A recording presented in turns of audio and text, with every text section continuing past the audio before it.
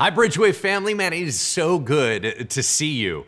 Feel like I've been gone a little bit, but honestly, I've been around the entire time. I love just spending some time with you, and we have a great message for you today, and we're going to be in God's Word once again. This is the year of, 2020, the year of connecting, and we need an awful lot of that right about now. So I'm so excited to spend a little bit of time with you. Hopefully, everyone's gathered together, and let's really get into the Word. Now, each week, we are highlighting through the book of Ephesians why connection with God and with each other really matters. Now, half the book of Ephesians is really about that vertical relationship with the Lord, and then half of it is actually horizontal relationships amongst church members and the people around you. So let me just lead you into the fill in the blank with a couple quick thoughts. First one, when we connect with God, we connect with His people. His family. There is no such thing as a healthy, isolated believer. Now, once again, we are all somewhat isolated. Yet, I get that. But what I'm saying is just emotionally, connection-wise, relationally, there is no healthy, isolated Christian. We are part of a family. Christianity is communal by definition. It's a shared faith. It is a group issue as well as a belief system, right? So it is relational at its core. Christianity is communal and it is relational. It's not merely intellectual. It's not simply another charitable organization. It's relationships with God and His people. Right from the get-go, God said about Adam, it is not good for man to be alone, and He created Eve. That meant another person was coming in. Being alone, not good. Someone else in there, that is good. Therefore, let me give you that fill in the blank, or maybe you're just taking some notes at home. You might want to write this down. Connection means purposeful community. Connection means purposeful community. Now, I know that not all of you are memorizing Ephesians, right? Like some of us have to, but let me recap on what we have done so far in this series, kind of bring you up to speed, especially if you're brand new. It's sure fun to have you with us. All right, so Paul started talking in this book called Ephesians. He talked to the Ephesus church, and he talked about how blessed we are as the children of God, that we are chosen by God personally, that He had us in mind before the world began, that He put a plan into motion to make sure that we were going to be adopted by Him, that we were made brand new, that we are redeemed, that we are rescued from our sins, that we've been forgiven for what we have done wrong, that we've been given insight into what God's up to through the Bible, that we have been promised a glorious future, and we've been given the Holy Spirit to walk with us every day, empowering us and guiding us. Then all of a sudden in verses 15 through 21 is one long, passionate, crazy sentence that Paul is revealing all the amazing things that he is praying for the Ephesians about. So, for example, he said, I am praying that you would know God more and more, that your hope would grow more and more the more you know God, that we would know how overly blessed that we are as children of God, and that we would fathom the intense power that He uses to bless His kids. The same exact power, he says, that raised Jesus Christ from the dead and made Him the ruling King of all, above everything in existence. Now, last week, that's what Pastor Brian was sharing with us, and so we already know a lot about that. I don't want to get too far into that. But where we're at right now is that while we're talking about the authority of Christ, it's right here that he talks about that the glory of the Father was to raise the Son up, and then this is what happens. If you have a Bible, you can turn with me to Ephesians chapter 1, verse 22. We're just going to be going through chapter 1, 22, and 23, just two verses, right? It says this, and He put all things under Christ's feet and gave Him as head over all things to the church, which is His body, the fulfillment of Him who fills all in all. How about we just take some time to pray about the Word? Maybe you can bow your head and close your eyes with me. Heavenly Father, You have shown us great and glorious things. Even now, as we open up your word, you're going to be transforming us in the process. We pray, Lord, that our hearts would be soft, that our minds would be ready to engage with you, and Lord Jesus, that we might be transformed by everything that you have to say. Lord, make it practical for us so we might be different men and women of God. In the powerful name of Jesus Christ of Nazareth, we pray. Amen. All right, so let's get into this. In those two verses that I just read, there's actually four things that Paul lays out. Let me just tell you real quick. Number one, God put all things under Jesus' feet. Number two, God gave Christ to the church. Number three, the church is the body of Christ. And then number four, the church is the fullness of God who fills all in all, whatever that means, right? So we're going to take them one by one and learn why it's important and what it means for us today. So let's start at the very beginning. Right there in verse 22, it says, "And he, God, put all things under his, Christ's, feet." It's a quote actually from Psalm 8:6. And here's the point. Just as the first Adam, when we think of Adam and Eve, just as the first Adam was given everything in this world for him to be dominion over, and that it was under his feet, so too is Jesus, the second Adam, the more perfect Adam, given everything under his feet to have dominion over. That's kind of the premise there. So what we learn, and I don't want to belabor it because Pastor Brian did such a great job. What we learn is that Jesus is the supreme king of the universe. Amen? Jesus is the supreme king of the universe. It's his way every time, all the time. In other words, he's in charge. Anything he decides, anything that he determines will happen. No one or nothing can ever stop the plans of God. Now, the word used here where it puts it under his feet, it means forcibly. It means that everything is subject to him. But when it comes to the next phrase, talking about us, that language lightens up, and it doesn't talk about us being subjugated. It talks about him, what? Being the head of us. So here's what it says.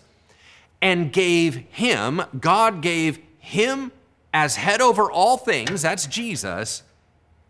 He gave him to us, the church. In other words, Jesus is the head of us. We've got a Jesus, our very own Jesus, our special one, where we are special to him. He interacts with us personally in ways he does not interact with the rest of the world. He protects differently, guides differently, loves differently, blesses differently.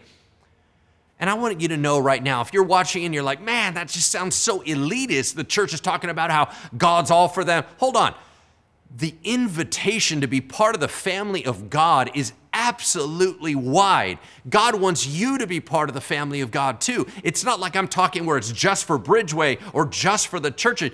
Now, God is calling you right now because he loves you so much. He's calling you into a relationship with him that you can begin right here, right now. So once again, when we're talking about the blessings of being a child of God, that goes out to you too. If you would call out to God and say, Lord, I want to be one of yours as well.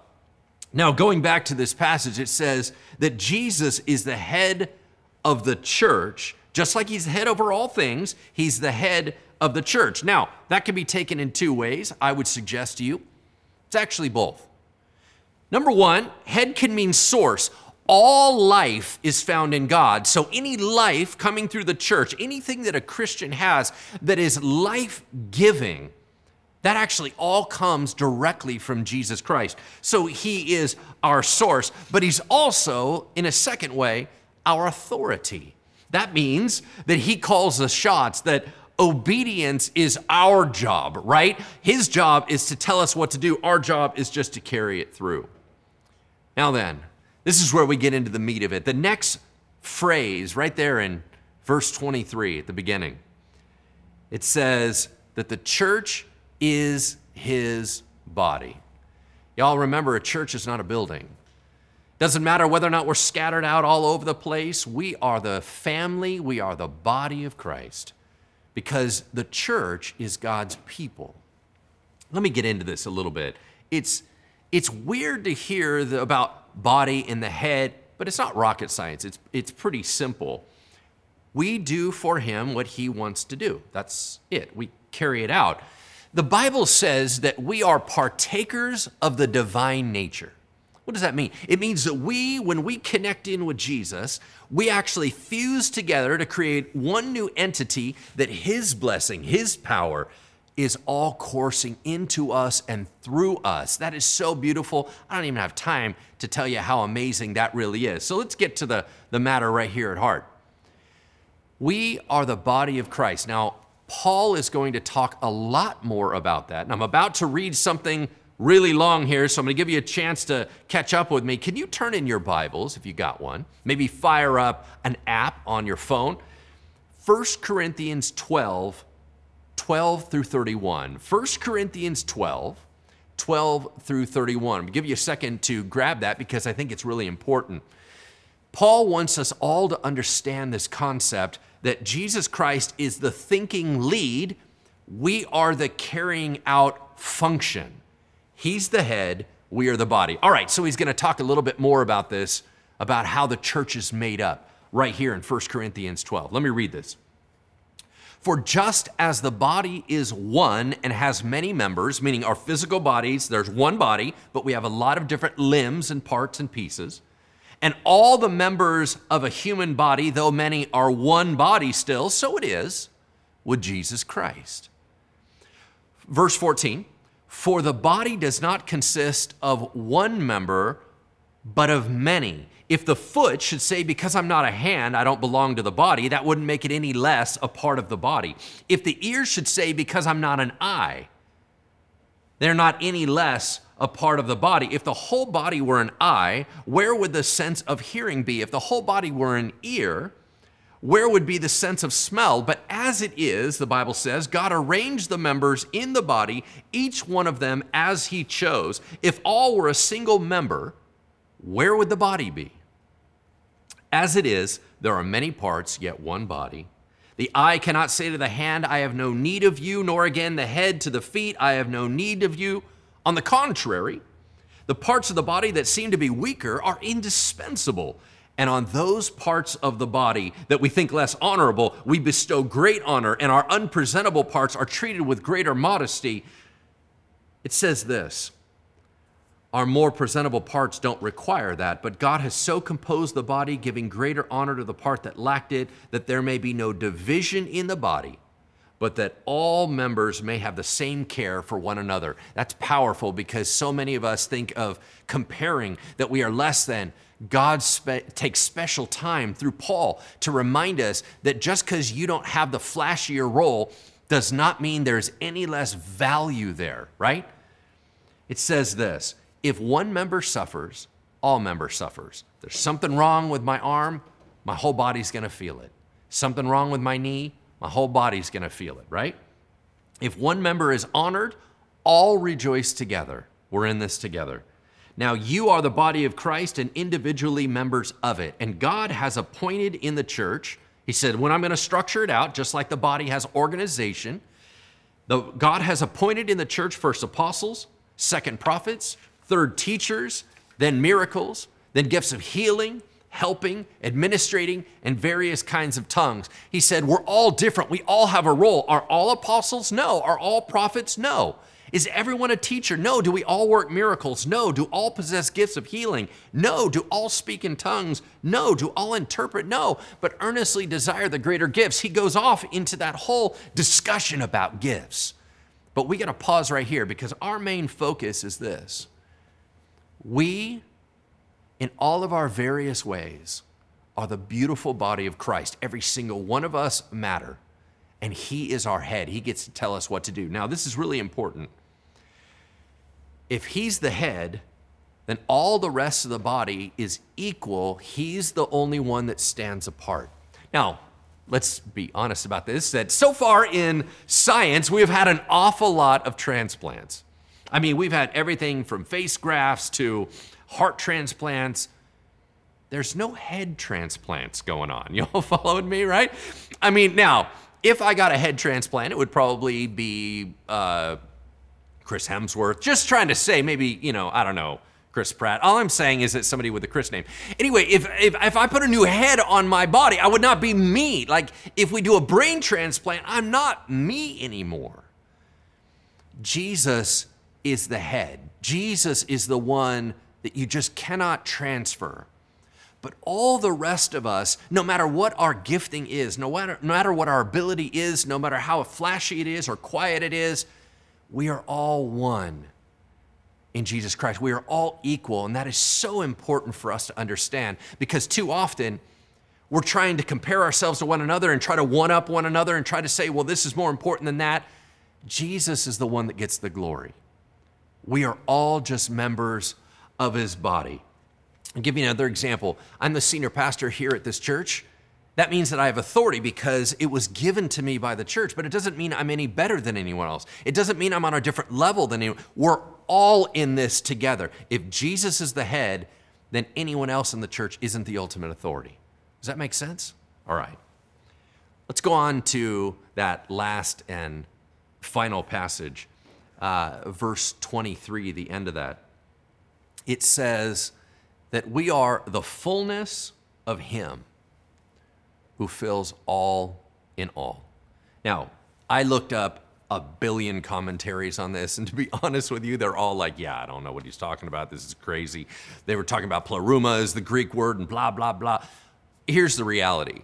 Nobody fully knows because it's complicated in Greek, but there are a couple very valuable pieces they all agree on. And I want to share those with you real quick. Here's a better translation of it. That we are the fullness of that which is being constantly and totally filled. What does that mean? God totally fills Christ. Christ pours fully into the church so that the church would have everything we need, that we would be filled to the fullest. But it goes both ways. The Bible honors the body of Christ as being critically important. As a matter of fact, the Bible says that for whatever reason, in whatever amazing, magnificent way, Jesus Christ doesn't want to consider himself complete without his church.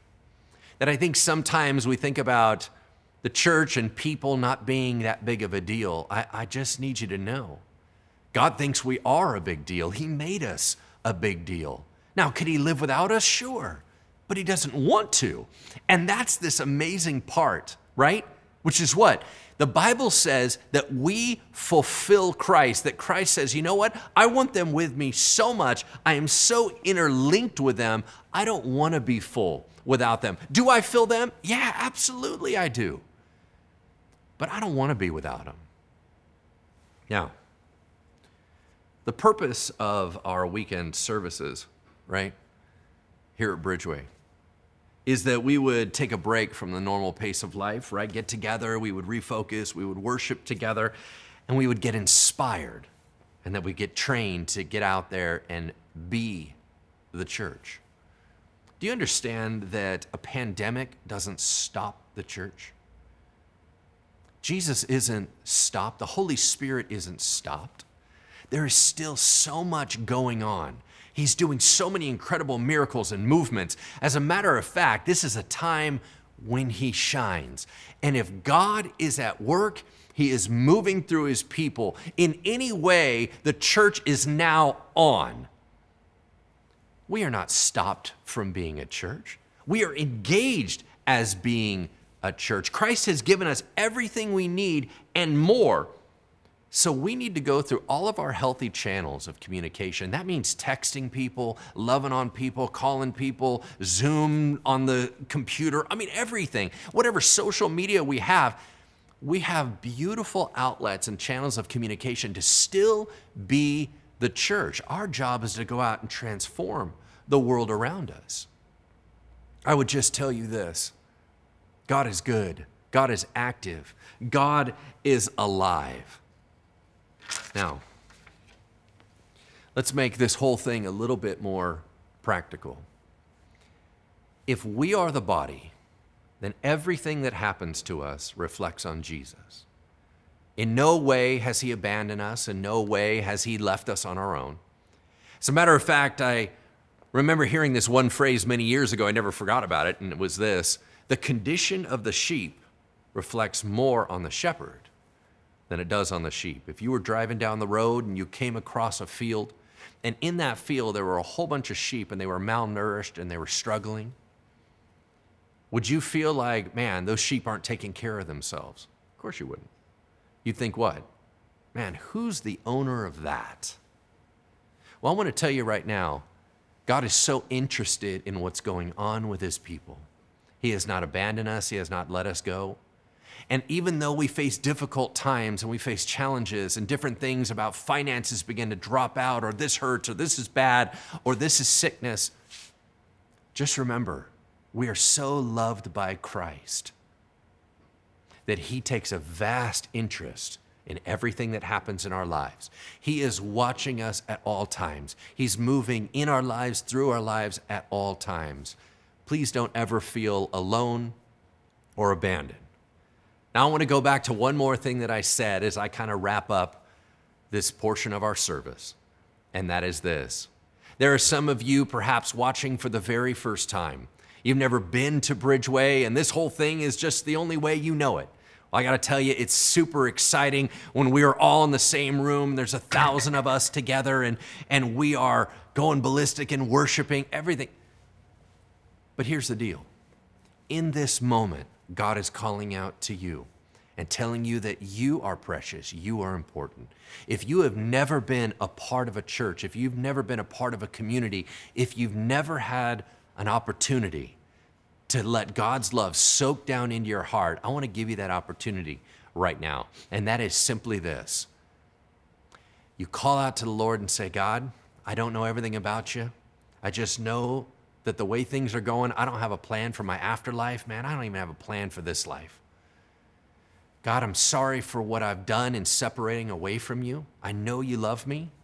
Please forgive me of what I've done. Please be the king of my life, so that we could have that relationship that I'm hearing so much about. May all your blessings of the Bible, Lord, fall upon me. May I be renewed from the inside out. Make me born again into your family, that I surrender my heart and my life to you, that I could have all those blessings as well. Now, if you pray that and you believe that deep in your heart and you are directed towards him, he can do all the rest. He does all the heavy lifting. Now, to our family that indeed you already call yourselves believers and Christians, this is our time. This is our time to be the church. This is our time to get out there and do something. This is our chance to be praying for people and praying breakthrough and doing exciting ministry. I know it feels a little bit different how we normally do it, but maybe that's an exciting opportunity. Maybe this is the time that we actually get to be who God built us and designed us to be. Remember, you and I are not doing it alone. We are the body of Christ. Therefore, his power is coursing through us. The Holy Spirit is with us at all times. The ministry that you are doing is supernaturally empowered. I want you to walk with confidence. I want you to walk with excitement and anticipation and joy, because we've never been the church more than we are right now. I love you all. I'm just going to close us out in prayer, and I'm just going to bless you as you go on about your week. Heavenly Father, how beautiful and glorious you are. That you have great plans for us, and in this moment you are moving like never before. God, we pray healing and peace over us. We pray empowerment, Lord, that we might be able to minister to our neighbors, that we might be able to love on those that don't have enough. That God, that we would be generous, that we would be caring, that we would be compassionate and kind. That Jesus, if you were here right in our skin, in our situation, that we would do what you would do. Heavenly Father, we are asking for your beautiful perspective to come over our eyes, and that we might be everything you've designed us to be. In the name of Jesus, we pray. Amen. Have a wonderful week, and we'll see you next time.